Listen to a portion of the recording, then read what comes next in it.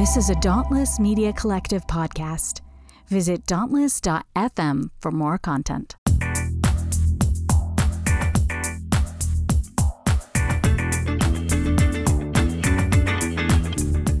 I'm sorry, yeah, but you're on chapel probation. Just trying to change it up. I'm your host, Scott Okamoto.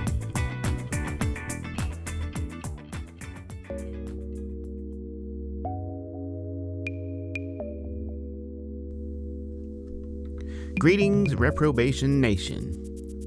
No, let's go back to reprobates. Anyway, in my book, Asian American Apostate, I write about navigating evangelical faith and actually existing in the world with this one life. Tough call there. For me, digging into my identity or identities was enough to cause me to challenge the foundations of my faith. And a life fully lived with passion, love, and connection eventually made evangelical Christianity look pretty damn awful. So I wanted nothing to do with religion, not even engaging in online discussions of life post-faith.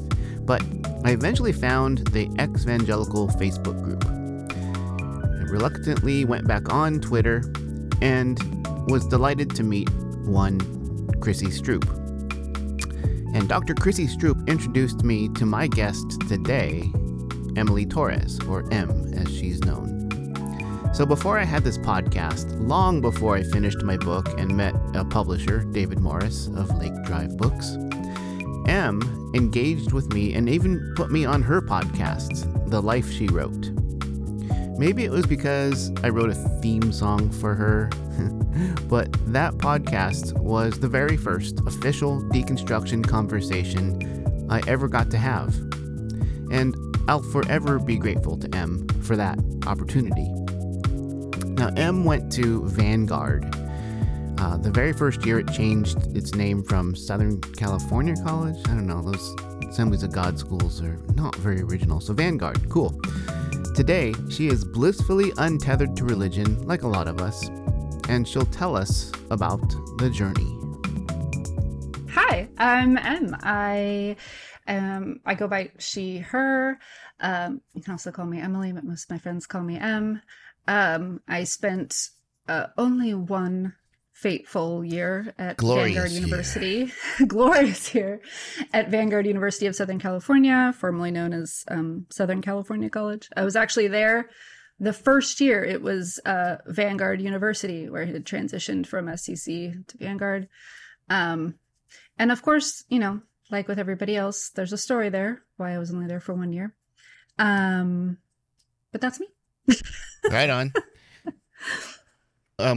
Well, what was 18-year-old M like? What brought you to Vanguard? In short, music. Music and a lot of family friend sort of connections going way back with the school. A lot of my parents' close friends had attended there at different times. Yeah, back in the day. Generations. Yeah, so back when it was SCC. So there was, and we attended an Assemblies of God church, which that's a denomination that Vanguard's affiliated with. Yeah. And so we also spent time there doing other things. I think I went down as a chaperone for like performing arts competition or something. Assemblies of God does weird stuff. They have like performing arts competitions every year where like youth, and they have like youth convention every year, which is huge. It used to be in San Diego every year at the convention center. It's the Southern California one. Yeah. There's just like thousands of students descend on in San Diego. And, okay. Yeah, you know, they'd get like big name CCM artists in there. Like we saw Audio Adrenaline 1 year and other people I can't remember. I don't know. Okay. So this is like the 90s. Yeah, late 90s, early 2000s. Early 2000s. Okay. Yeah. So I was at Vanguard 99, 2000 was the year I was there. Lived in the freshman dorms in the towers, as they called them. there's a girl's side and a boy's side. I think it's still that way. It's like cinder block walls. It kind of feels like prison. There's a moat between them. Yeah. Some barbed wire. Yeah. Yeah. It was an interesting experience. I mean, it was. Was it something you being all in as a good Assemblies of God kid? Mm-hmm.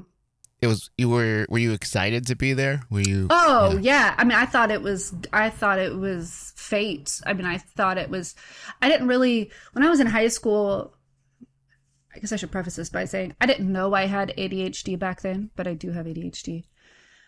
When I was in high school, my grades weren't great. Obviously, I struggled a lot. But I just thought I was lazy. My parents thought I was lazy or unmotivated. I don't know. All the things that are just ADHD, but you know. Yeah. And so I didn't really, and I knew my parents weren't rich, you know, like I knew they didn't have some college fund that was going to pay for college. So I didn't really think that I was going to even go to college. My parents didn't go to college. My grandparents didn't go to college. I do not come from a academia type family. And it was actually not until, like the end of my junior year, beginning of my senior year, my youth pastor actually, who's still a close friend of my parents to this day, actually, but he's no longer in ministry. It's another thing. He pulled me aside and said, you know, I really think that you should apply to Vanguard. I think it might be a good idea for you to get like some separation, you know, kind of be out on your own a little bit from my parents. My parents were youth leaders. They were very involved in the church. They weren't ever ordained ministers, but our life revolved around, I mean, they volunteered in every capacity. My parents at different times have sat on church boards. And at the time, this was actually we were at a non-denominational church, but most of the people in leadership were former Assemblies of God or former, I think, Nazarene or something. So, and our youth pastor was an alumni. He went to SCC, which became Vanguard. And so he's like, I think you should apply. And I did. Well, I mean, it turns out Vanguard really lets in anybody who can breathe as long as you have like a reference letter from somebody, you know, like of stature. And, high school diploma. Yeah. Yeah. It's so sad because by my senior year, I kind of felt a little more confident. And that was like the only year that my GPA was like above a 3.0. Like I was so proud of myself. Like, but that's the year that doesn't count, you know? Oh, so that's right. Because you apply in your junior year. Yeah, so it doesn't even matter. It's cool. It's fine. I actually took the SATs. I didn't do terrible. But yeah, I ended up getting accepted and going. My parents all along were very concerned about the money because even back then it was very expensive. Yeah. You know, even in 1999, it was still like $19,000 a year. With room and board, which back then was very expensive for a private college. So my parents were very concerned about money and all of that. But, you know, here I was thinking I had prayed my way through this whole thing. And I, you know, if I got in and everything keeps moving forward, that must be like God's way of saying it's just all going to work out. You know, I'm sure you remember what it was like in that mentality of like, just trust, you know, if that this is his plan, then he will make it happen. Yeah. Right. And I remember kind of standing my ground to my parents at the ripe age of 17 saying like, hey, this is going to happen. And it did. So like, you know, I graduated from high school and then like that same month we drove down and I had to register for classes. I think that's when I did my choral music audition with Dr. James Milton. And I already knew who Doc was at that point. I'd already gone down into the little campus tour thing where you stay the night in the dorms with somebody, you know, we did all that. So, you know, I knew my way around campus already. I felt comfortable. But I was very naive. I mean, obviously I'm 17 years old. I lived in a super sheltered life, you know, and yeah, Orange County is also super sheltered, but there's people at the school from all over. Yeah. Yeah. And there's people that come to that school from all over. I think my first like reality check was when I went down during Welcome Week. Well, I went down the week before Welcome Week, I think, because we had like our own choir rehearsals for like a week straight before that. So I was like in my dorm room by myself, basically. I had other friends in the hall, that were there for choir and orchestra the week before. But then welcome week is when I met my roommate. And that was like my first reality check, because my first roommate, she, there was two of them, and they were there to play basketball. They weren't even Christian. They never like grew up in church. They were like recruited to play basketball. Yeah. And I was so confused. Here I was thinking like, oh, my life's going to be so much easier now because I'm not having to maintain my faith at a public high school. I'm going to be at this private Christian college where everybody believes the same thing. And so I don't have to like have hard conversations anymore. I don't have to, because I hated evangelizing. I hated like, that was not my personality. And so I felt like I was kind of escaping it. And then it turns out like my first roommates, both of them were basketball players, and they were not there for that purpose at all. Yeah. I mean, they were nice people, but there was lots of fights and arguments, and I ended up moving like 4 doors down or something with a girl from orchestra who had become really close friends with. And she kind of ended up being my more permanent roommate the rest of the year. But yeah, I just remember crying a lot. I mean, I was 17 when I first moved down there, because I'm an October birthday, and back then they let you start school when you were still 4. My wife did the same thing. She arrived at college at 17. October birthday. Yeah. Yeah. I mean, I didn't even have my driver's license. I hadn't done any of that stuff yet. And was kind of like, well, what's the point? I'm living on campus and I can just eat in the dining commons, Yeah. And also, I just want to point out, we are exposing something about Christian schools people may not know about, is that most of the sports people aren't Christian. They recruited to play sports. And at APU, they didn't even have to go to chapel. They like let them get out of chapel? Yeah, for sure the football team. I don't know, maybe the other sports. I think it was on a per sport basis, but yeah, it was. I don't think we even had a football team. Yeah, I think it was basketball was like the big thing when I was there. Yeah. So anyway, I feel like, that was shocking to me. I mean, because I knew nothing. Yeah, no, you're starting to see how the sausage is made in these Christian schools. Yeah. Well, and it's funny because I can remember being in high school and, getting, I forget which magazine it was that used to come in the mail, some Christian teenager magazine, but it would have all these ads for Christian colleges. It was probably like Brio or something, I don't know. But it would have all these, ads in there for Christian universities. And I can remember thinking, oh, I'm so lucky that I live on the West Coast and that we have a school like Vanguard, because at least it's not, Bob Jones. At least it's not like all these other ones that are like where the girls, Liberty. Really do sit on the other side of the chapel, by themselves and have to wear dresses and, pantyhose and things like that, So I thought I was... You're at the liberal school. Oh, yeah. We were definitely we thought we were super liberal, even though we did have to sign a contract saying that we wouldn't go out and engage in any social dancing, and we would not watch rated R movies. Yeah. So we did have to sign those contracts. Wow. So did you watch any R-rated movies?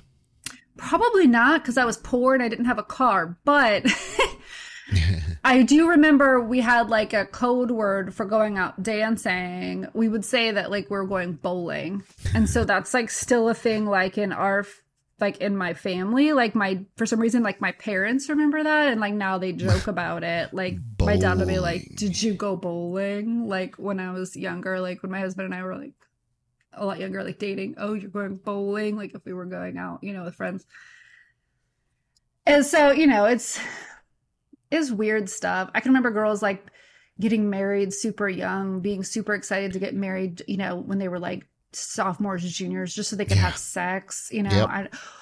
One of our like temporary roommates at one time, because we lived in a triple, our room was a triple, and we had a couple different girls come and go in the year that we were there. I don't even know what's up with that. That's weird. But I remember one of them, I can specifically remember her and her boyfriend, they had been together since high school, and they went to one of the marriage counselors on campus, and the marriage counselor told them that they just needed to get married because that was the only way that they were going to be able to resist the temptation to have sex. Such great advice. So they got married, and they went and lived in the married housing. You know, so they had married housing. Oh yeah, they have married housing. So if you got married, you were kind of fucked. You had out. to go find your own housing because not even it married had moved. sex. It had moved a couple times. Like it used to be on campus in like these older buildings. A lot of the campus of Vanguard used to be old army barracks. I don't know if a lot of people know that or not, but a lot of them used to be old army barracks and or National Guard or something. And so the married apartments used to be on campus, married housing, but then they actually, I don't know if they built or if they just bought like a little apartment complex. It's actually, I think it's like across the freeway, like on the other side of the 55, like there's like a overpass there, and that's where the married housing is. And then keep the sex on that side of the freeway. Yeah. And then the old married housing became like the downstairs were like some of the professors' offices, and then the upstairs were senior apartments. Yeah. So that was like where seniors lived, if seniors still lived on campus. So did you know if that person stayed married for... I don't know. Because the numbers are not great for the people who get married in college. I can't remember. Like honestly, I can't remember her name. That sounds terrible. Yeah, well, it's a while ago. But it was a while ago. Yeah, I'm terrible with names. I can remember her face, but I don't think they were from California. I want to say they were like from like the Midwest or something. But the fact that the counselor, someone whose profession is to give sage advice, is saying, yeah, just get married. all your problems will be solved if you get married. Yeah. Because you just really need to have sex. Yeah. So you just need to get married. Yeah. Go live on the other side of the freeway and have sex like 3 times. Have bad sex like 3 times, and you'll be done. It's terrible sex. Yeah. Get it out of your system. Yeah. All right. Such great support systems in place for the students of Vanguard. It really, yeah. So were all these things, were you taking it in stride, or were you kind of like starting to question the systems or even the religious parts? Or I think I was definitely starting to question. I always questioned whether or not I really belonged. Yeah. Like I never really felt like I fit any kind of mold that I was supposed to. Oh.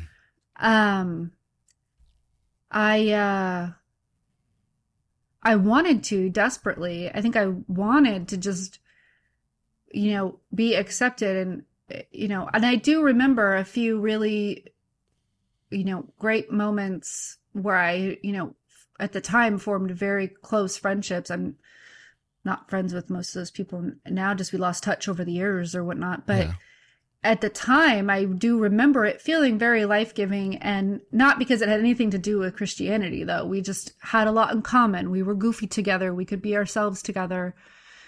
But I definitely, it was when I found out I wasn't going to go back, which was like in the spring. My parents were like, we can't take out this size of loan every year, for 4 years, and we're not going to let you do that. It was at that point where, it kind of started to fall apart, because it was like, whoa, but if God was so faithful to provide, like, why all of a sudden is God not providing now?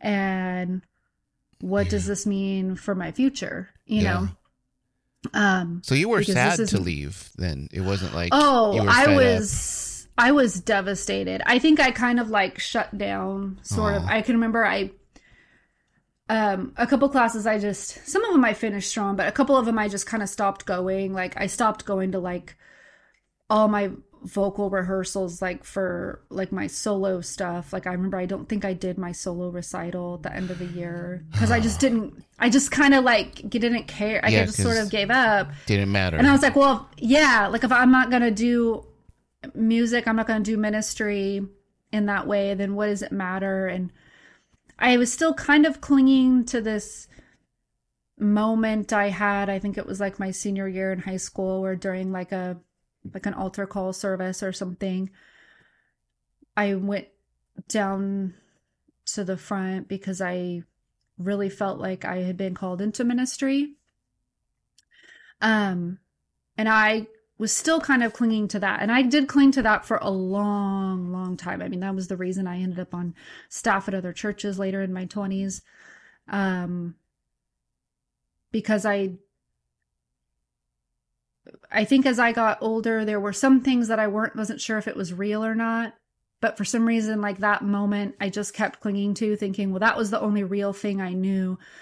The only time I felt like I actually heard some calling, and it wasn't like, the right progression of chords to give me goosebumps. It was like actually, it felt, like it felt real. Yeah. And it felt like my own. It didn't feel like something I was inheriting from my family. It was the only thing that didn't feel like it was pressured upon me. Like, this is what you must be. And of all the things throughout my life in that belief system, music was the only positive constant. It was the only thing that did bring me joy no matter what. That there's no negative connotation associated with it, aside from the terrible theology in the lyrics. But I mean, as far as personal experiences go, it was always positive. And we're back to music. Big surprise, huh? Even with the shitty Christian lyrics expressing questionable theology and oversimplified views of God and Jesus, music gave M a feeling of belonging and purpose. If this resonates at all with you, and you haven't already listened, definitely check out the episodes this season with Priska and Jazz Robertson.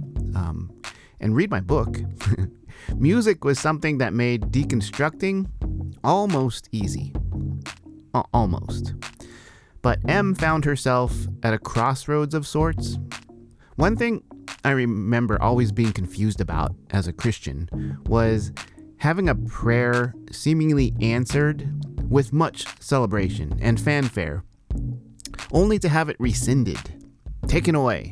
Now, having to leave Vanguard in the grand scheme of things was good, but at the time, it hurt. It's like when Priska got kicked off the worship team she was leading. It eventually became good, but man, it sucked. These kinds of events can lead to good things, especially when they lead us away from evangelical Christianity. But goddamn it, it hurts for a while. And so, yeah, I think feeling like I had some kind of, calling in music or ministry, and then not getting to go back, when I moved back home, I just sort of, I don't know. I think I just kind of felt, I felt like a failure, what am I going to do now? Everybody at this junior college that, in the community college of the town where I was from, it was kind of notorious for where like people never leave. Like they just stay there forever. No, like, does anybody ever transfer anywhere? I think my whole life I knew like 2 people who transferred places, okay, 3 if you count my husband. But like, he counts. Yeah. He counts. Yeah. But it just, so it just felt really like it kind of felt like this doomed feeling, I'm just going to go back and flounder around and not really.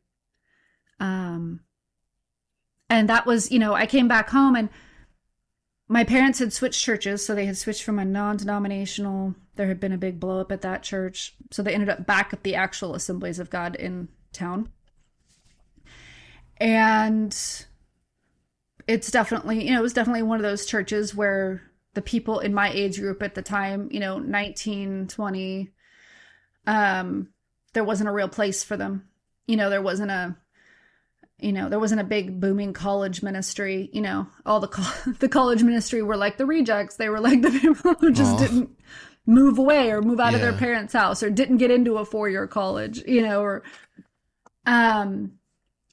so it was like touch and go. I I'd go for a little while with them. I might volunteer. I might chaperone a youth thing because my little brother was in high school at the time, and my parents were youth leaders. But then I'd spend months, sort of doing my own thing. I was still living at home, but I had met my husband sort of in that time. We met like in 2002. And we partied a lot back then. Hey. We had friends at Cal Poly, so we would drive up to San Luis Obispo and we'd party a lot. To explain that a little bit. So are you, when you say you party, I assume like drinking and carousing. So were you feeling guilty about that at the time, or were you just sort of like, fuck it, I'm young, let's just do this? It was like, fuck it, I'm young, and I tried it the other way and it didn't seem to work. So I'm just going to do my own thing. Yeah. They tried, like my family tried to make me feel guilty about it. Oh. I remember a lot of snide remarks about, like being a heathen because I didn't go to church on Sunday with my parents. It was done as like an elbow jab sort of, like it was never like in a cruel way. It was just kind of more like in a something to make me roll my eyes kind of thing. And I mean, there was probably more to it than that. I probably blocked some shit out, let's be real. But understandable. I kind of went through a phase where I was just like, well, fuck it. I tried being faithful and listening to a calling on my life and try to make that happen, and it didn't work. Yeah, it was a dead end. So now, and in the back of my mind, I had started dating my husband, and in the back of my mind, there was also like this, well, eventually we'll kind of grow up and get married and have kids, and then I'll fit in again. Then I'll have a place again in the church because I will meet all the requirements. Yeah. To be a presentable, a full-fledged Christian woman. Yeah. Married with children. You need to have both. Right. Yeah. So I think in my mind, I was just like, oh, eventually I'll go back to that when there's a place for me. But right now there's no place for me. So you didn't rush off to get married so you could have sex and make children? We did not do that. We sometimes we kind of wish we'd gotten married younger just so that like we weren't as old as we are now chasing small children around. Maybe we would have had more energy. I don't know. No, we earlier on in the relationship, he knew that, how do I word this nicely? Oh, fuck it. His parents are never going to listen to this. He doesn't care. He's estranged from them anyway. He doesn't care. He was a lot more concerned with pleasing them earlier on in our relationship. Obviously, we were younger. We were in our early 20s. Yeah. And he knew how important it was to them for him to finish college first. So he was really working towards that goal before we got engaged and got married. We ended up getting engaged when he was like in his last year at Fresno State. And then we got married the year after he graduated. So, I mean. Cool. Yeah.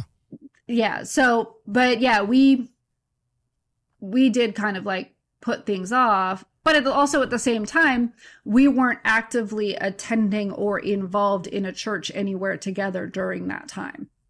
And in fact, so sad. I actually broke up with him a couple times when we were dating because I was petrified that he, had been raised Catholic and that he was never going to understand our way of Christianity. Yeah. The right way.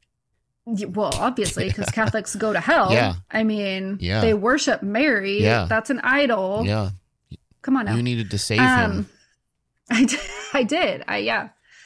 At least according to my parents. No, we're being facetious here. Yeah.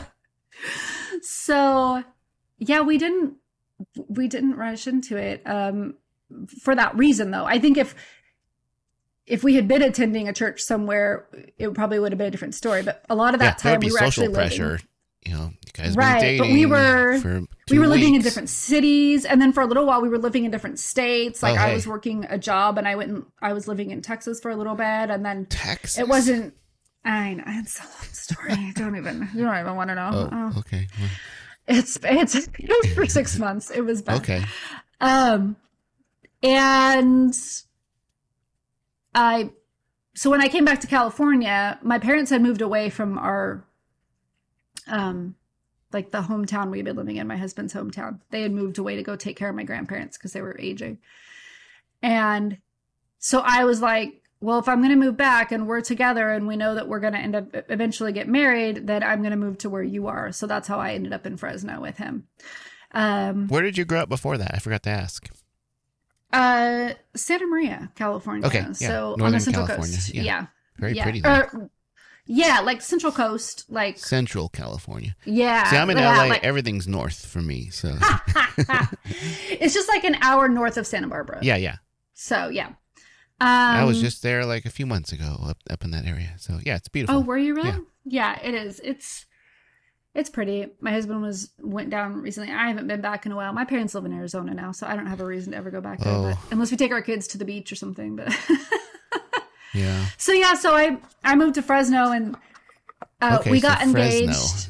Yeah, we got engaged, and then one Sunday, Easter Sunday, I want to say 2008. That doesn't make a lot of sense. No, yeah, I guess it was 2008. A while ago. Yeah. We were like, it's Easter. Maybe we should go to church. Oh, no. We were feeling kind of guilty about that. And my husband had graduated, or he had heard about a church, I think, from some other students because he hadn't graduated quite yet. He was about to graduate in like a month. And he had heard about this church from some friends, I think, at Fresno State, which makes sense now because actually the pastor of that church is a former Fresno State football star from like the 80s. And he was like, yeah, I hear all these good things about it. Like I hear it's not like a lot of other churches, it's really, there's a lot of young people, a lot of college students, cool young and families. Relatable. It's cool and hip. Yeah. And, everyone's welcome. Were there cool sneakers? I used air quotes. Yeah. He was even tattoos. Too cool for that.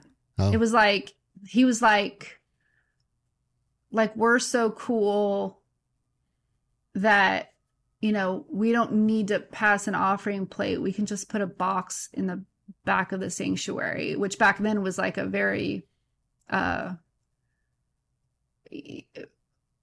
he was like, like other pastors, older pastors, the older generation was like, that's stupid. What are you doing? You'll never have enough, tithe to run your church that way. And so because they were bringing in enough tithe to support the church by just having these boxes in the back, it was like this point of pride for them. That they were kind of like sticking it to the man because they were like doing it differently.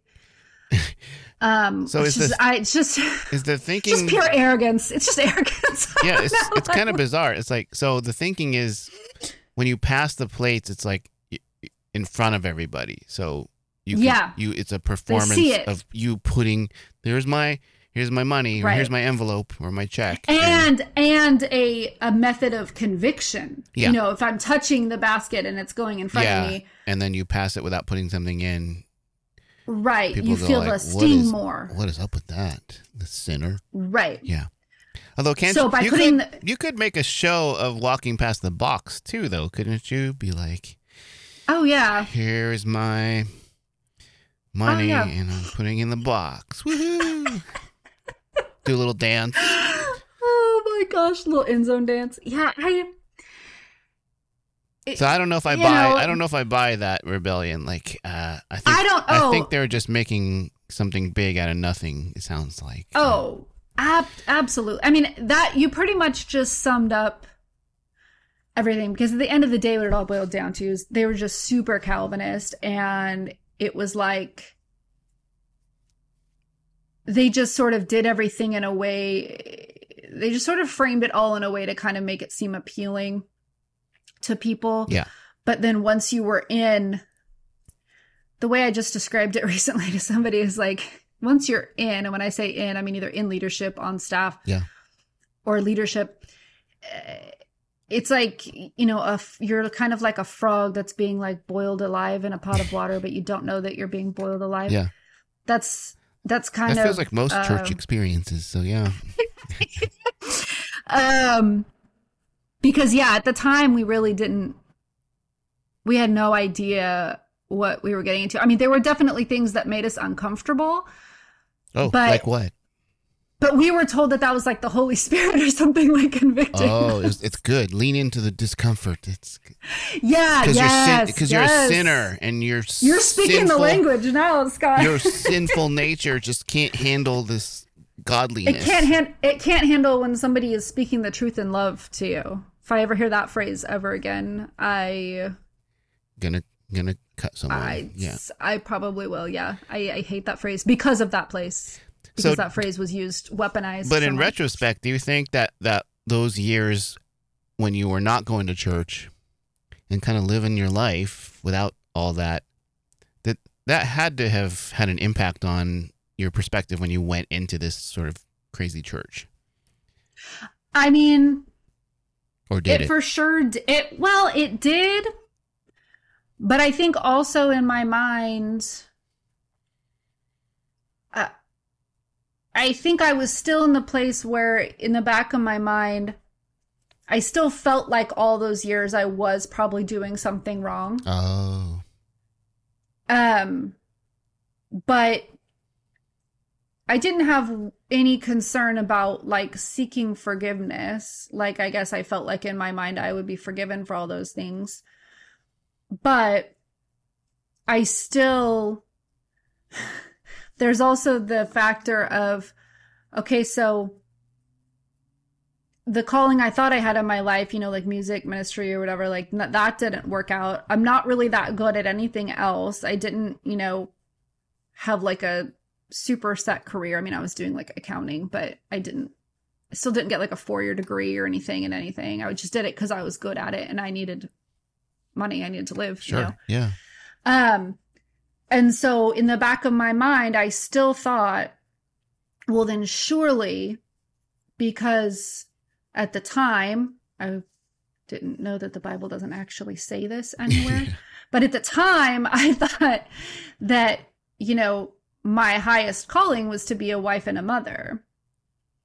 And so I thought, well, for sure, that must be the thing that I'm going to be really good at because nothing else has worked out.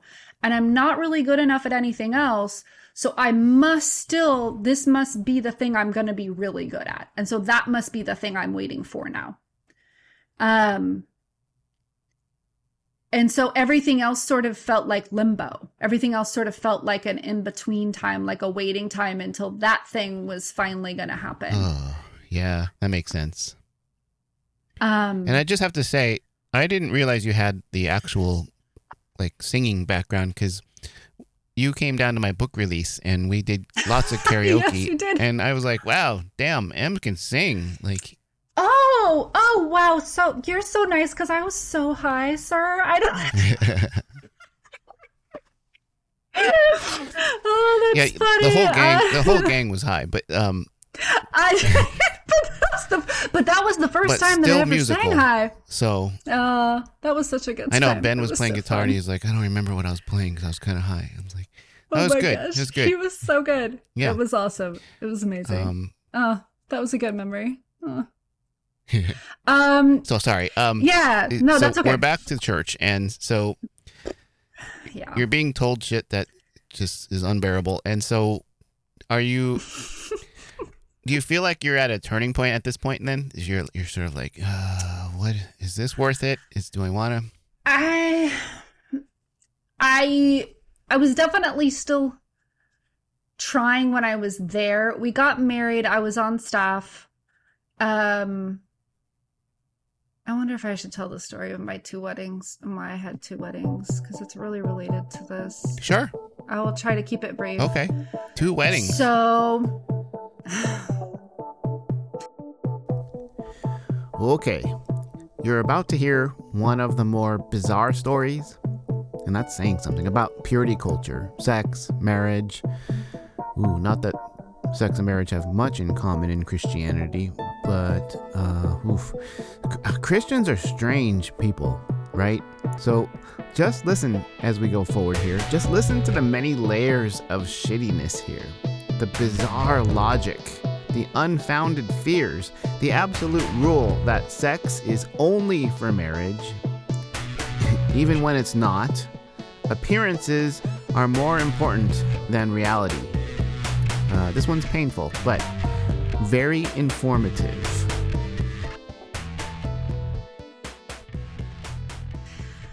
So this, I was on staff. So timeline, I came on staff like September of that year, which was 2008. We were planting another church campus. We were a multi-site church. So we were planting another church campus in the neighborhood where we were already living. So that's kind of how we became part of planting that campus.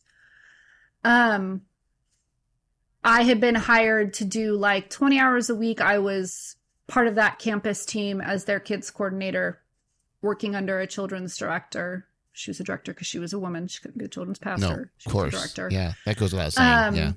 Yeah. And then the other 20 hours of the week, I was like in the office helping the financial administrator doing just like bookkeeping stuff. So I was like entering people's tithe in the database and boring just data entry stuff. That fall, I was still just engaged at the time. We weren't married yet. But my husband, bless his heart, he was like all in, man. He dove in with both feet. He bought in. He was trying so hard. Like, I mean, in a lot of ways, I feel bad sometimes that I like kind of roped him into it. I mean, he's his own person and he made his own choices, sure. But sometimes, but that's a big thing, like leaving Catholicism for this. Oh yeah. I mean, he got baptized, Scott. Oh my God. Shit. I didn't think about it. Yeah. Yeah. Anyway. Moment of silence for his... for my husband being baptized. Oh, poor Al. So, like, I hadn't been on staff very long, maybe just a couple of months. And it's like October. My now husband had been renting an apartment with his brother. I had my own apartment. Because I had my own job before I was the church, but he had an apartment with his brother, but he and his brother had a big blow up. His brother's he's a fucking asshole. He's an alcoholic. He was awful. No. We're estranged from them now. I mean, okay. There's a whole mess. Anyway, his parents basically like sided with his brother and brought his brother back home and let him move in with them. And of course, they got rid of the apartment. So their aunt was living there at the time, and she's like, well, she told my husband, you can come live with me. But he moved a lot of like some of the furniture and stuff into my place. That's like second base for a Christian couple, isn't it? That's yeah. And I mean, he was staying over. I mean, he was staying over a lot too, you know. And we were having, you know, we would have dinner together every night and stuff. Yeah. So apparently, just from me, like, mentioning that he was at my place a lot, and he had started staying over at my place. And so I guess behind my back, my boss, like the finance person, she went to my campus pastor, and then he went to the executive pastor, and they had this big meeting about me. Of course they did. And then they dragged me into an office and said, look, if you want to keep this job, you guys need to be married if you're living together. And at the time, like, I was explaining to them, like, look, we're really only in this, like, for financial reasons. Like, there's no way that we could support two separate rents, you know, on two different apartments right now. And you're engaged at this point? We were engaged. Yeah. Our wedding was planned for the following May, for the following spring. Okay. So not by our choice. We actually would have got married sooner, but his family wanted a really big wedding. Okay. He has a huge family. Anyway, so they were like, basically, you need to be married if you're going to keep living together. And we're like, well, financially, we have to keep living together. So this sounds so stupid when I say it out loud. Oh my God, Scott, I was so brainwashed. Well, most of our past life sounds like this. So just lean into it. Just go. Our campus pastor, Dave, he's like, well, you know what? At the end of this month, I was like, don't know if it was before or after my birthday. No, it was after. So maybe it was like the first weekend in November or something. We were going to have a staff retreat for just our campus, like a little mini staff retreat. One of our missions director had a cabin up at Shaver. A lot of people at the church had cabins up at Shaver Lake. And we're going to go up there for the weekend. And if you guys want to come up like for the night, for the evening, and we'll like do like a little ceremony. You guys go get your marriage license. And a couple of the other people knew about it. One other couple knew about it, but the rest of them, it was all kind of sprung on them. Like they didn't know. It was like a surprise. Surprise. And a couple of the other wives like went out and like gathered pine cones. And that was my bouquet, pine cone bouquet. And we had a ceremony in front of this fireplace at this cabin in Shaver. And at the time, it was like framed as like this joyful, cool thing we were doing. It felt kind of like eloping. My parents were kind of pissed. His parents were kind of pissed. Did you tell them? We did, because our pastor was like, the pastor that married us, who was our campus pastor, he was the same pastor that was doing the big wedding the following year. Like, so he's in on it. He's in on it, and he said, "I'm not." He's like, "I won't do it unless you tell your parents." Oh fuck. So we did tell them. We kept trying to convince them, like, look, this is the reason. It's for financial reasons, you know, well, it's for church reasons. Right, but financial reasons, because I also didn't want my parents to think that I'm in this weird like cult like church that's like making me get married. So we got married, and then we in front of a fireplace in Shaver Lake, and then we drove back down into town in the pouring rain and went through the drive-through at In-N-Out and went and sat on our couch and ate In-N-Out and watching TV, and that was our wedding night. It was awesome. It's actually, that part was kind of perfect. I was gonna say, I'm down with all that. That's yeah, it was kind of great. But then once it got to my parents and his parents and our pastor, and then like, you know, that small group of friends that were there that night, those were the only people who knew that we were already married all the way until our big wedding. So like none of the other family knew we were married already, because we were told that it would be so hurtful. We would hurt everybody if, you know, because apparently your wedding is about everybody else. It's not about you. It would hurt everybody if they knew we were already married. It really kind of turned me off on weddings, to be honest, the whole entire experience. I'm like, what's a wedding? Yeah. It's what's marriage anyway? It's a fucking piece of paper. I have to have this piece of paper that says that I'm married, so that I can still keep doing this job and I can be accepted in this place. And you can cohabitate. And so with someone. And I think I just blocked a lot of it out, because then I'm like, okay, now I'm married. And so now we can be in like a couples life group together with other married couples, which was like, you know, the small So you groups. leveled And up like, there in the church though. So that was... Oh, yeah. I mean, I was like working my way up to what I thought was going to be my place in life. Wow. Okay. All right. So just for the sake of time, you because I want to talk about, this is great because it's leading into the purity culture shit. So what do you remember the point where you're just like, fuck this, I need to get out?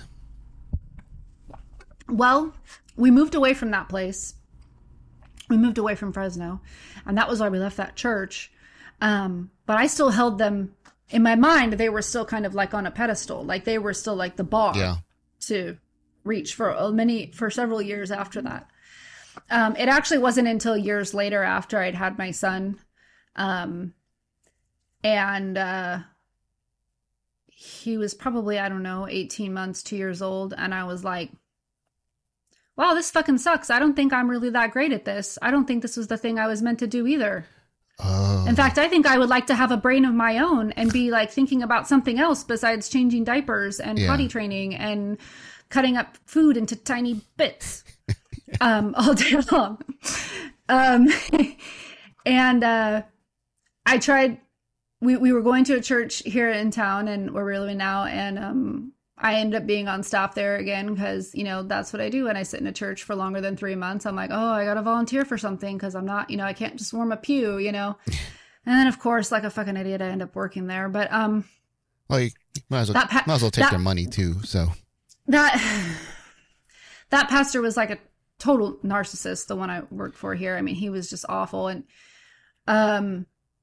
that was the moment, you know, that was the fall of 2016.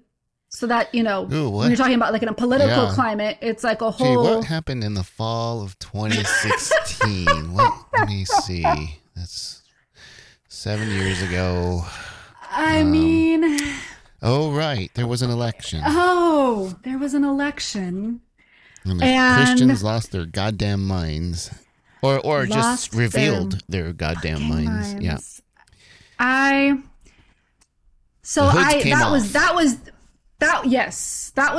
was sort of the tipping point for me, was that whole experience. Yeah. Was when we left there, and then we never really landed anywhere after that. And then I think it was like 2018. That's when I sort of started to find people on Twitter and that realm. Somebody told me about Rachel Held Evans' book, Searching for Sunday. That was probably the first book I read by anyone who had any kind of like voice of dissent when it came to the regular, you know, the mainstream conservative evangelical institution. And I remember just reading her book and just sitting there sobbing, thinking, oh my gosh, I'm not just the only rebellious kid, you know. And it was just very identifying for me because we were the same age. You know, reading her words felt very much like, you know, there's some people when you read their writing, you're like, wow, this person was inside my head. How'd they do that? That's kind of freaky. Yeah. She's one of those writers. And that was kind of what started helping me find other people online and other communities online. That's how I eventually found out who Blake was, and Chastain, and then Chrissy Stroop, and the rest, as they say, is history. Yeah. Once I realized, oh, there's other people who had these similar experiences in similar churches, and maybe I'm not just a fuck up. Maybe I'm not just... Maybe it wasn't just me, that I just couldn't hack it as a good Christian girl. So you felt like the faith was waning, if not had disappeared or gone away, and you felt like it was a failure at that time. Well, yeah, in a lot of ways. I felt, and the more I looked back and thought about it, you know, I realized how much of my life had just been performative. And some of that is the ADHD too. You know, a lot of times I was just masking just to fit in, because deep down I knew I was different and that my brain worked differently. Yeah. But I saw that as a character flaw. So I just, you know, I just always thought I didn't have enough faith, that I wasn't disciplined enough, that I didn't believe enough, you know, and I used to be really, really hard on myself. I can remember the first time I read, when I was still Christian, when I read Max Lucado's book, In the Grip of Grace, which is where he walks through all of Romans. And the first time I read that, I can remember being so deeply moved, because I was like, oh, finally, I get it. It's okay if I hate myself, because Paul totally hates himself and he hates women. Yeah. And so I guess I really am just supposed to be like this. Oh, shit. It was a really, looking back on it now, like, it's so fucking bleak. Yeah, that's dark. But like, you know, and I think it was like when we found, you know, the church in Fresno that we were at, you know, I had spent my whole life up to that point in really charismatic churches, like Pentecostal churches. So when I get to this church in Fresno, and they're all like, oh no, you need an ESV. You've been reading the NIV. Well, no wonder, you haven't felt, right about it. You need an ESV. And at the time I didn't know what Calvinism was, but they were totally Calvinist. Now I know that. ESV? But yeah, ESV. Oh. Yeah. English Standard Version. Yeah. It's like the woman hater one. I call it like the He-Man woman haters book. It's like the He-Man woman haters version of the Bible. They all are the women hater. But that one was drafted specifically by like John Piper and friends, because all the other versions weren't He-Man woman hater enough. Right. So they had to like, Yeah. But I was oblivious to that when I was in it at the time. But like looking back on it now, I was like, oh yeah, I got to that church and I was like, oh, I just don't have enough knowledge. I was in these other denominations that were relying too much on feelings. Right. And that's why I could never have the right feeling, because who can measure feelings, right? Like, I need to have enough knowledge and enough education. I just need to educate myself more about the Bible. Then I felt like I was just reading, I was catching up on like your old emails. And when you talk about the guy that reviewed your book, that was like, you just didn't have like the right historical, like cultural understanding of the Bible. Or It's like, that was me. That was me in that place. Like in my late 20s, I was like, I just didn't understand it well enough. I just had shitty pastors and I just didn't, I felt like I'd had the wool pulled over my eyes my whole life. No one ever just told me the right way. But then when you really do study it, you realize, oh, this is shitty. This makes zero sense. Yeah. It's like, motherfucker, I did study the Bible and probably know it better than you. And it's like, don't tell me I didn't. Yeah, anyway. It's like. Yeah, no, for real. And I don't think I really even gave myself permission to say those things out loud. I would say till like fall of 2019 is when I went to Evolving Faith that year. Of course, Rachel had died earlier that year in the spring, but everybody still came together in Denver, and I flew out by myself, something I'd never done before. Didn't really know anybody. I knew a couple people from Twitter. That was pretty much it. Yeah. But I was like, I'm going to go and do this thing. And Pete Enns stood up there and spoke during his session and just said, I'm just going to come right out and be out with it. Like, he's like, I've pretty much been an atheist for the last year. Like, that's just where I'm at in my life, at that time in his life. And then like the next morning, Rachel's widower, Dan, got up there at the platform and just said flat out, I don't believe in God anymore. And at that time, it was kind of what I needed to hear. It was like I needed to be in a place where people were just had felt, where there were other people like me who kind of felt like used, spit out, kicked around, beat up by the church, and were just fed up. Yeah. And I needed permission to feel fed up and to be done with it. Wow. And that's where I came into the scene, right? Because I remember the first... it was like right around that time. Yeah, I think it was the end of 2019. Christy kind of found me and put me on that thread with y'all. Mm-hmm. And I felt so like out of my depth because I... You were the only one. Are you kidding? I was like, look at least you had written a book. It wasn't published yet, but at least you like wrote the thing. I was like nobody. I was like a mom blogger, Scott. Like I literally blogged like recipes. I don't know. I was intimidated by M's because you've been around. You knew these people, and I'm like the new guy, and everyone's probably wondering who the fuck is this. Oh my gosh.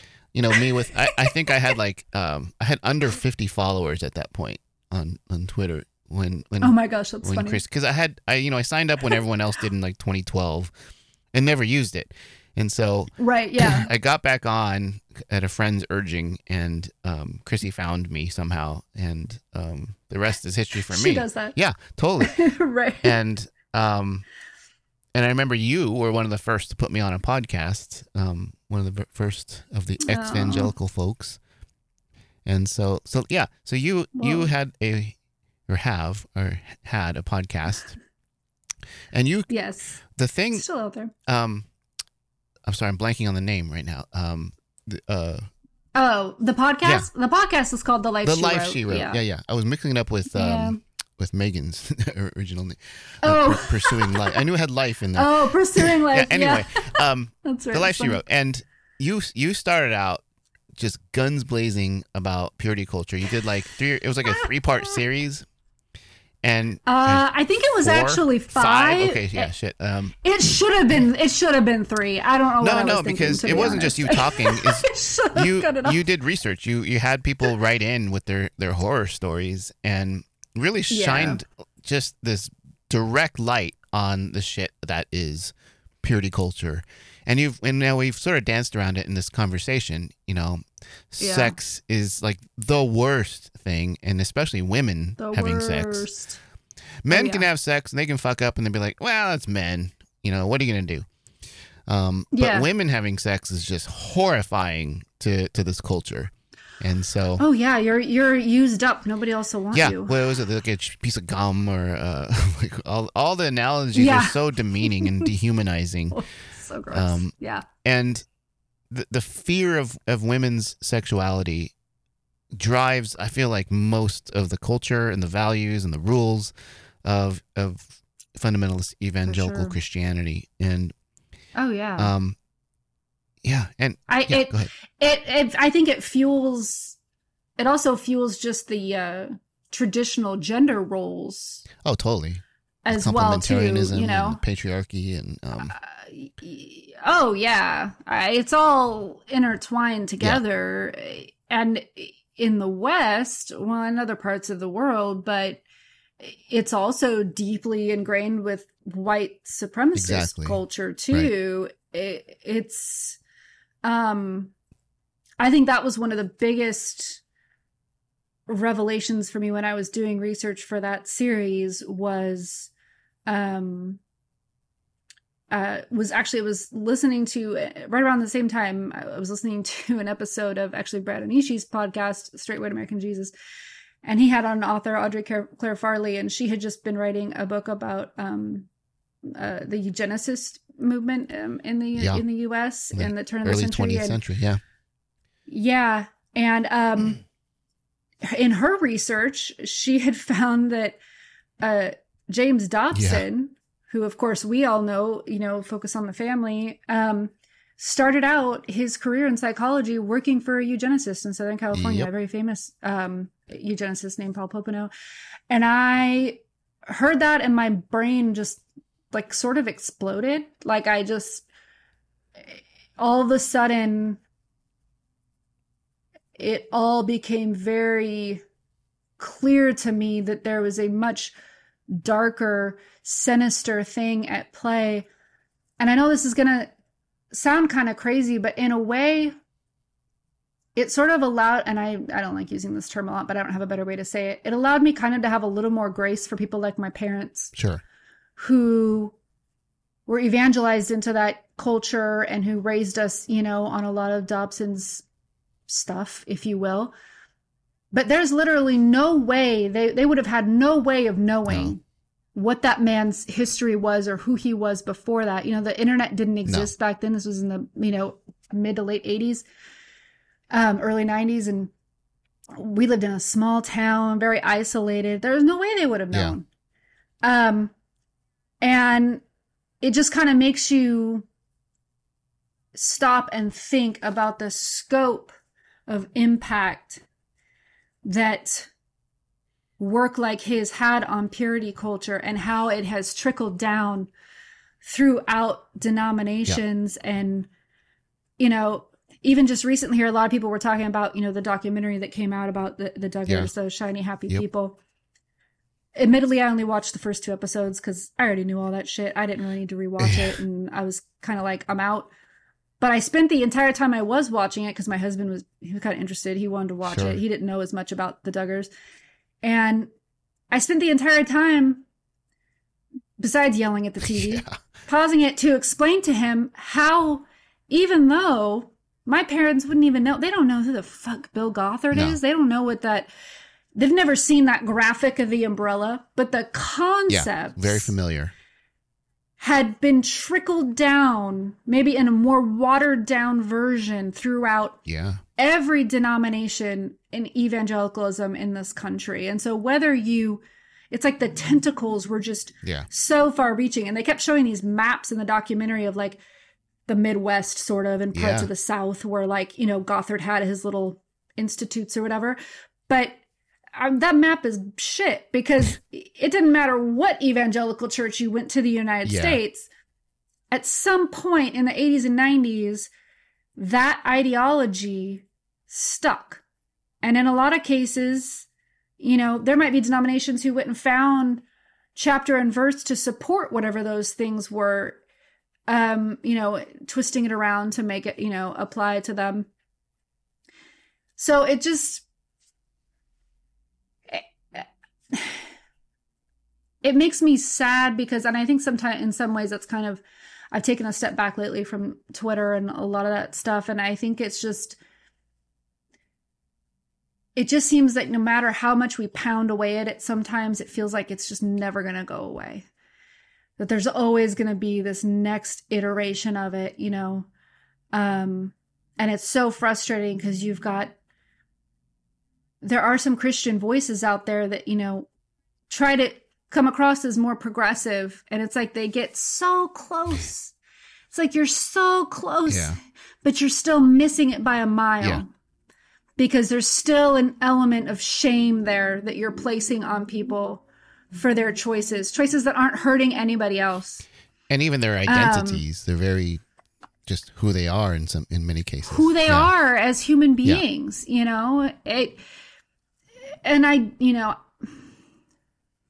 I get really, I try to allow space for people in all walks, for people who still love Jesus, but maybe, they don't, but they're affirming, maybe, they don't agree with conservative stuff. And I try to allow space for all those people. But I do get really frustrated with some of these authors that, are trying to champion women in Christian spaces, but they're still leaving out LGBTQ women, very obviously leaving out women of color. And it just, I feel like until you're doing those things, we're always going to have some iteration of purity culture that's just, everybody just keeps rebranding it. Because it's outside of the church too. There's still like this puritanical vibe in, quote unquote secular society where, women are slut shamed. Women are assaulted. Women are treated as objects.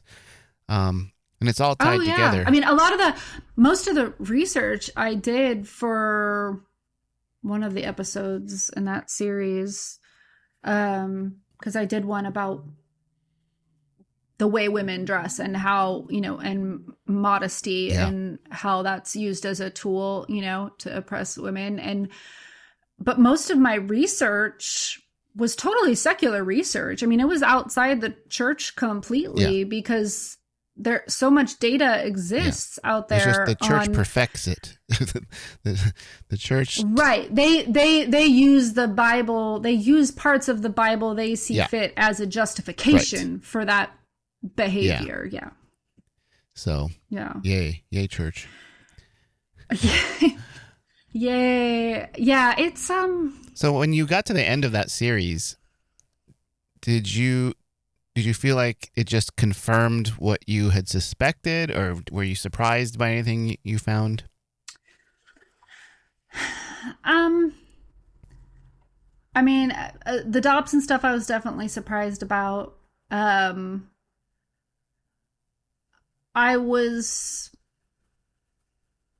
It made me sad how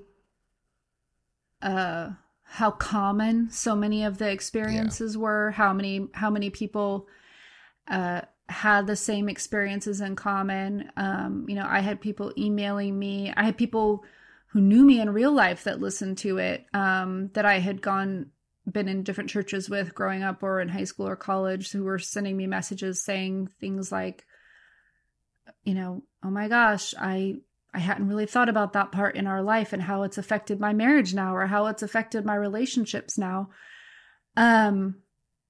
Because I think that's the part that's really so difficult, is that, yeah, purity culture, the kind that we grew up with, there was a very specific brand to it in the 90s. Yeah. For those of us in that kind of youth group generation, there was True Love Waits. There was CCM songs written about Kiss it. Dating Goodbye at the end of the 90s. Yeah. I Kissed Dating, Josh Harris. Yeah. It was like a whole movement. But it didn't end there. It didn't end when I got out of high school. All those kids that went through youth group in the early 2000s, mid 2000s, they all went through it too. And even beyond that. And it's the after effects. Yeah. It's the way it affects you either now as a married person, as a still single person who's trying to date in a secular world, but having all this pressure and stuff junk in your head, from purity culture. Yeah. You hate your body. Your body is like the worst thing, and anything that's pleasurable is a sign of sin. It's insidious. I mean, for the people who grew up in it, you also were taught since a child to not trust your body, to not trust your intuition. The heart is deceitful above all else, which is actual scripture. I'm quoting for people listening. It's not just whatever. Yeah, we should put a trigger warning. Plucked out of context. I know, right? Yeah. Sorry, guys. But when you pile all that on top of each other, and then you get to middle school and high school, and you're being taught that your body is a temple. Yeah. You're also taught that, men have these urges that they can't help, that as a woman, you're responsible for men's feelings towards you. That shit runs so deep. To this day, I kind of shudder at the thought of bringing too much attention to myself. Right. Even though I've been in a relationship for 20 years, I've been married for almost 15 years. But I still, as a 41-year-old woman, shudder at the thought of bringing the wrong, I'm using air quotes for people who are listening, the wrong kind of attention to myself. And by yourself, you mean your body. Yeah. And it trickles through, everything, I don't know. And the only way that I did that series. When I did that series, it was I had written about some other things on my blog, around deconstruction and faith up to that point. But purity culture was the one thing I hadn't touched. Yeah. And I hadn't really gone there in therapy yet either, because I had done some therapy work around, deconstruction and religious trauma. But I hadn't really touched purity culture yet. And so I thought, well, this will be an interesting way to work my way through it, is by coming at it from maybe more of a partly academic perspective, partly experiential, but bring other people's experiences in it too. I tried not to make it entirely about myself. And you could hear the weight of it in your voice. I felt like you brought us, the people listening, along with you as you're unpacking this. You're contextualizing it, and you're realizing, almost in real time, it felt like that. Man, this shit sucked. Yeah. This shit fucks people up, and coming out of that is an incredibly long journey for a lot of people. It's, maybe for the rest of your life, you're sort of deconstructing from that alone. Forget all the theology and all of the things. It's just how you see yourself and your sexuality is, Mm-hmm. but that's what was so great about it. It was compelling listening. I mean, it was real. I mean, I was really sort of deconstructing it at the same time I was working my way through it, because logically in my mind, sure, I knew now what was wrong versus what was right. But it's one thing to disconnect yourself from it and just have the head knowledge. It's another thing to actually sort of force yourself to remember all the awkward shit, all the stuff that made you uncomfortable. And sometimes I think, in some ways, a lot of us will probably be feeling the repercussions in some way, shape, or form the rest of our lives. And honestly, that's one of the things that it comes in waves, but I don't know that I will ever stop feeling angry in some way, shape, or form that I was never given a choice. I didn't choose that life. I didn't choose that belief system. I didn't choose to be taught those things. And I don't know that will never not feel unfair to me. Yeah. And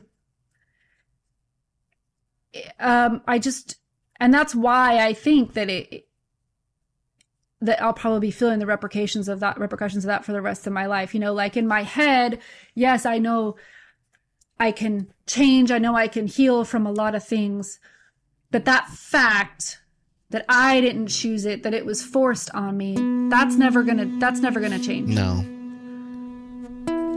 It's gotta be tough for churches, especially new churches, to try to at least appear to be normal human beings. Think about it. It's a tough sell, Christian churches. Well, it should be. Their message is that you are a worthless piece of shit with no redeeming qualities. And the only, and I mean only, thing that can make you okay is Jesus, God, Holy Spirit, which they have to offer, and which we only know about from seemingly random collections of texts compiled over like 1,000 years. And we don't even have anything close to the originals of almost all of these texts. And they've been altered a lot and translated a few times from like Hebrew and Aramaic and into Greek badly, and then into dozens of English translations, each one taking liberties as to how the text should be translated. And that's not even the hard part. You also can't have any fun. Your desires and wants are evil. And if you're a woman, your body is a weapon against the fragile sensibilities of whatever the hell men think they are. Your intellect is something that will lead you astray. And men have to do this dance where their wants and desires are both natural and God-given, and something to cause an occasional oopsie in the form of an assault or rape or affair, which will always be forgiven. Not so much for the women. But the one thing, or few things, churches can do to at least pretend to be relatable, we don't pass the plate, the offering plate. We have a fucking box at the back. So there, we're keeping it real. Yeah, that's all they got. I asked my Facebook group if they went to churches that tried to be cooler or normal-er than whatever they assumed were traditional churches. Here's what we got. A few things. John Werner, host of the Cult of Christianity podcast, remembered some churches who downplayed the seriousness of taking communion by saying, "We welcome anyone to partake of the Lord's Supper." And he found this humorous since it's literally a piece of bread and some grape juice, if you're in one of those churches. Sam remembered a church that boasted playing worship music at the 11 a.m. service instead of hymns. So rock on, dudes. Tyler remembered a church that got everyone to wear a t-shirt that said, "I'm a Christian," because actually I have no idea what the fuck that church was trying to do other than look like a cult that shopped at Walmart. Nate Nickel worked production at Hillsong, New York City, and he remembers the days when they met at bars and concert venues with a bar at the back. And they would say something like, "Be sure to swing by the information bar before you leave today, where you can get information," say it with me now, "on tap." So edgy and relatable. Actually, if a pint did accompany the information, now that could be something. I was going to do a sketch instead of just rant here, with like a pastor describing all the relatable shit that his church was doing, but it ended up just being something like this list. It's kind of funny. It's really cringy. It's not even like lipstick on a pig that these churches are doing. It's like lip balm on a turd, to mix all those metaphors.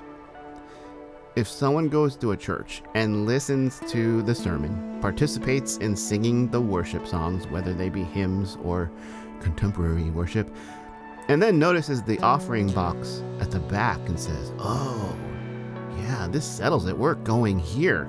So cool to have a box at the back instead of passing a plate." Passing a plate is so old school. Yeah, I know, I'm punching down here, but damn. Hey friends, you're not going to believe it, but I just visited a church that had, get this, contemporary worship at 11.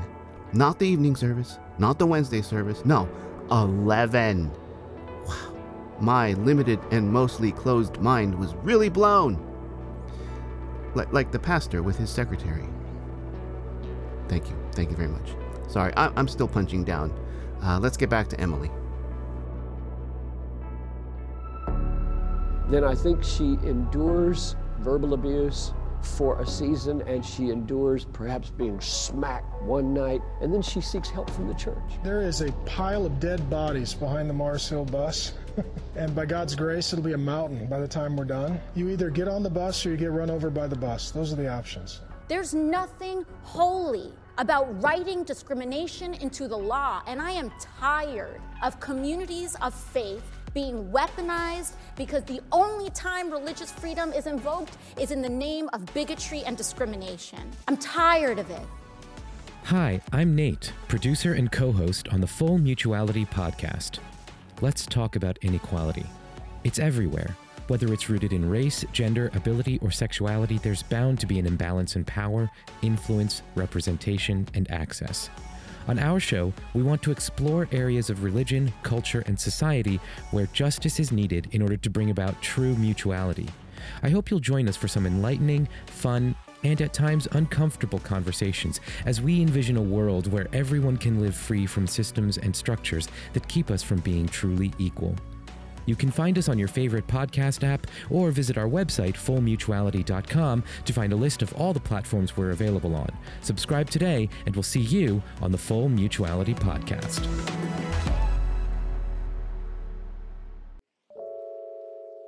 Hey everyone, I'm Nate from the Full Mutuality podcast. I wanted to take a moment to say thank you for tuning into this show.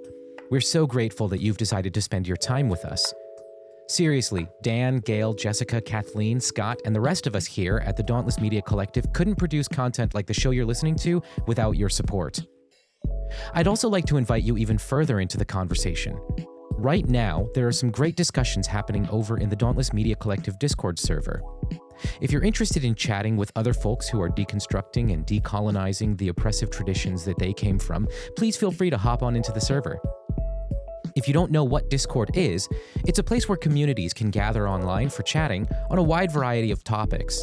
In our Discord server, we have channels devoted to general deconstruction conversations, some meme sharing, therapeutic venting about whatever religious bullshit you're currently dealing with, and even a channel specifically devoted to talking about the latest episodes of the podcast you're listening to right now. I hope you'll join us. You can log in directly to the Dauntless server by clicking the link in the show notes, or heading to dauntless.fm and clicking the link in the top banner. See you there. That won't. And I think that's what a lot of people struggle. I hear kind of like that same thread through a lot of people who lived through that time, and especially purity culture, is that same sort of underlying anger of like, I didn't choose this. It was put on me. And I think there's a big difference between people who were converted to Christianity as adults. They have their own self to blame for that.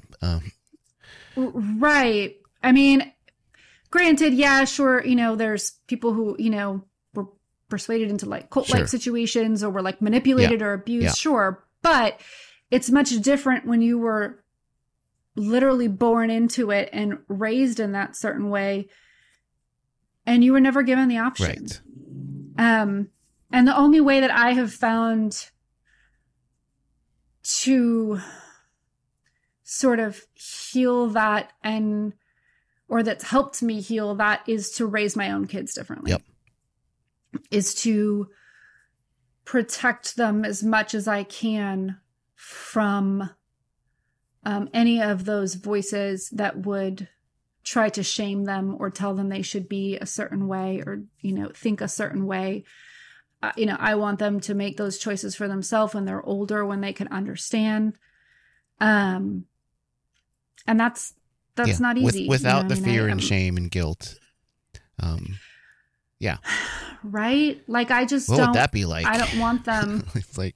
I don't even know. I mean, I haven't been on Twitter much recently, but a couple weeks ago, I went on randomly and tweeted because I just had this moment in the car with my daughter. We were in the car at night, like coming home from being out to dinner or something. And there was a full moon. And she was like, she's looking out the window all wistfully. And she's, oh, Mommy, the moon is so beautiful. And I said, yeah, it really is beautiful. And she goes, I wish I was a witch. And I just looked at her and I said, so you could fly in front of it with your broom? And she goes, yeah, Mommy, I already know how to do that. And, I'm so glad it was dark because I was just sitting there silently weeping because I was thinking about how much fear and shame I would have endured for saying such a thing out loud as a child in that culture. Oh, yeah. And when she said those words out loud, there was no shame. There was no fear. There was no negative connotation just whatsoever. Imagination of a child. Just the most pure thing. And at that moment, it's moments like that where I just have to tell myself, like, okay, like, you're going to be okay. And you're doing something right. Like, you're doing the thing. You're breaking a cycle. Yeah. Every time, every time we just let her wear what she wants to wear and not tell her that she's, her skirt's too short because she's not being ladylike or she's not, Satan any of these things. Right. Like, we just let her be her. And, we have the conversation a lot. And just yesterday, she said to me, Mommy, how do you know it's okay for boys to paint their nails? And I said, well, because it doesn't matter if you're a boy or a girl or neither one of those. I said, you can just be who you want to be. Anybody can wear what they want to wear. And we've had this conversation a lot. They can wear what they want to wear and they be who they want to be. It doesn't matter if their mom or dad say they're a boy or a girl. And those are conversations, that nobody ever had with me when I was a kid. And so it's like, and I know, not everybody who went through what we all went through grows up to have kids, but I feel like for me personally, that's been one of the ways I've healed from that, or am healing from that life, is by just allowing my kids to be who they are without anyone telling them that they're sinners that need to be saved. Or telling them that there's such thing as hell, or that angels and demons are real, or any of those things that I was told when I was a kid. Yeah. A couple thoughts. It'd be. Yeah. I think it'd be advantageous to have a witch in the family. That there's got to be some advantages to that. I think it would be fantastic. Yeah, my husband's a big anime fan, and so my kids like anime too. But one of her favorite movies is Kiki's Delivery Service, and her nickname is Kiki because my daughter's name is Michaela. Hey. So, it's kind of it was a very poetic moment when she was standing. I got teary hearing that story. She's like, I just want to fly in front of it, Mom, and I already know how to do that. I know how to fly on my broom. I'm like, okay, baby, okay, awesome. The other thing outside of kids, you said you're 41. I got to tell you, the 40s are the best decade for just saying fuck it and you have a good life partner. You're in a secure place relationally. Yes. Yeah. Yes. The 40s are fucking awesome. So just I am looking forward to it. I do feel, and I think that's kind of the reason I had put the podcast on hiatus again a little bit, is because I kind of am in the place where I am sort of just like, fuck it. Do I want to spend my life talking about this shit still? I don't know. I don't know if it's benefiting me to still talk about it a lot. I love the people in this community that we have built. I love the people I've met because of it. I love the experiences that I had. And I want to continue to maintain those friendships and those relationships. But yeah, I'm kind of, I don't know. Like, I'm kind of also like, I just want to live my life. And I want to find what it means to build a community that has nothing to do with church. That's not inside of church walls. Yeah. But I think honestly, when I went down for your book signing, that was the thing that moved me the most, honestly, was watching you with your people and the community that you have built and the people who were surrounding you, who clearly loved you so much and supported you. It was like life goals. It was like, I was just sitting there watching that like, it was amazing. And honestly, and not to like make it about race, but as white people, like, we're kind of shitty at that a lot of times. No. And like we really are. Like, I mean, I live in like, a very suburban part of like Northern California where it's just all like a bunch of like white families and people just like go in their garage and close the door and go in their house and like we might wave to each other, but like that's about it.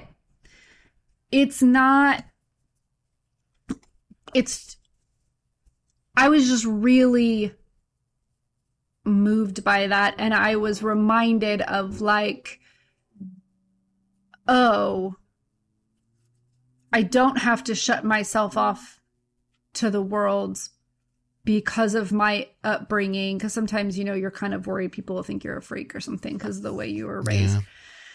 But I don't have to shut myself off to the world, that that it's possible to have a community and that it's beneficial to have a community of people who love you and support you. And I just really admired that about what you built down there. I mean, I never in my life have had the desire to live in LA, but after that weekend, I was like, I want to live in LA. I was like, that's a cool place to be. Like, those are all such cool people. I mean, well, it doesn't even matter where, it's about the people and it's finding your people. And I was lucky. And that's why deconstruction was pretty seamless for me. It was a long period too, but yeah, no, I appreciate, and, and sharing that experience with y'all who came down from different places to come to the book event really meant the world to me, because it was like, you all mean so much to me. And, obviously my friends and community mean so much to me, my family.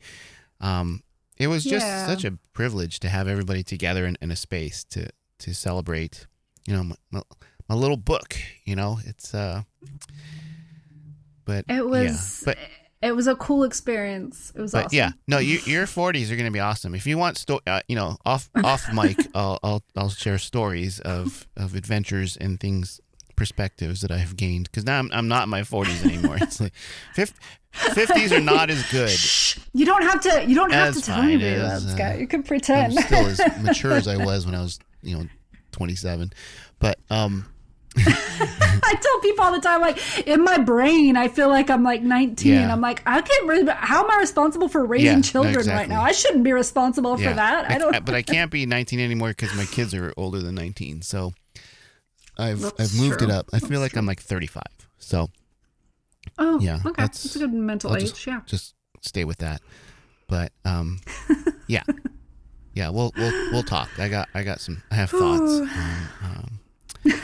on that. 50s are okay.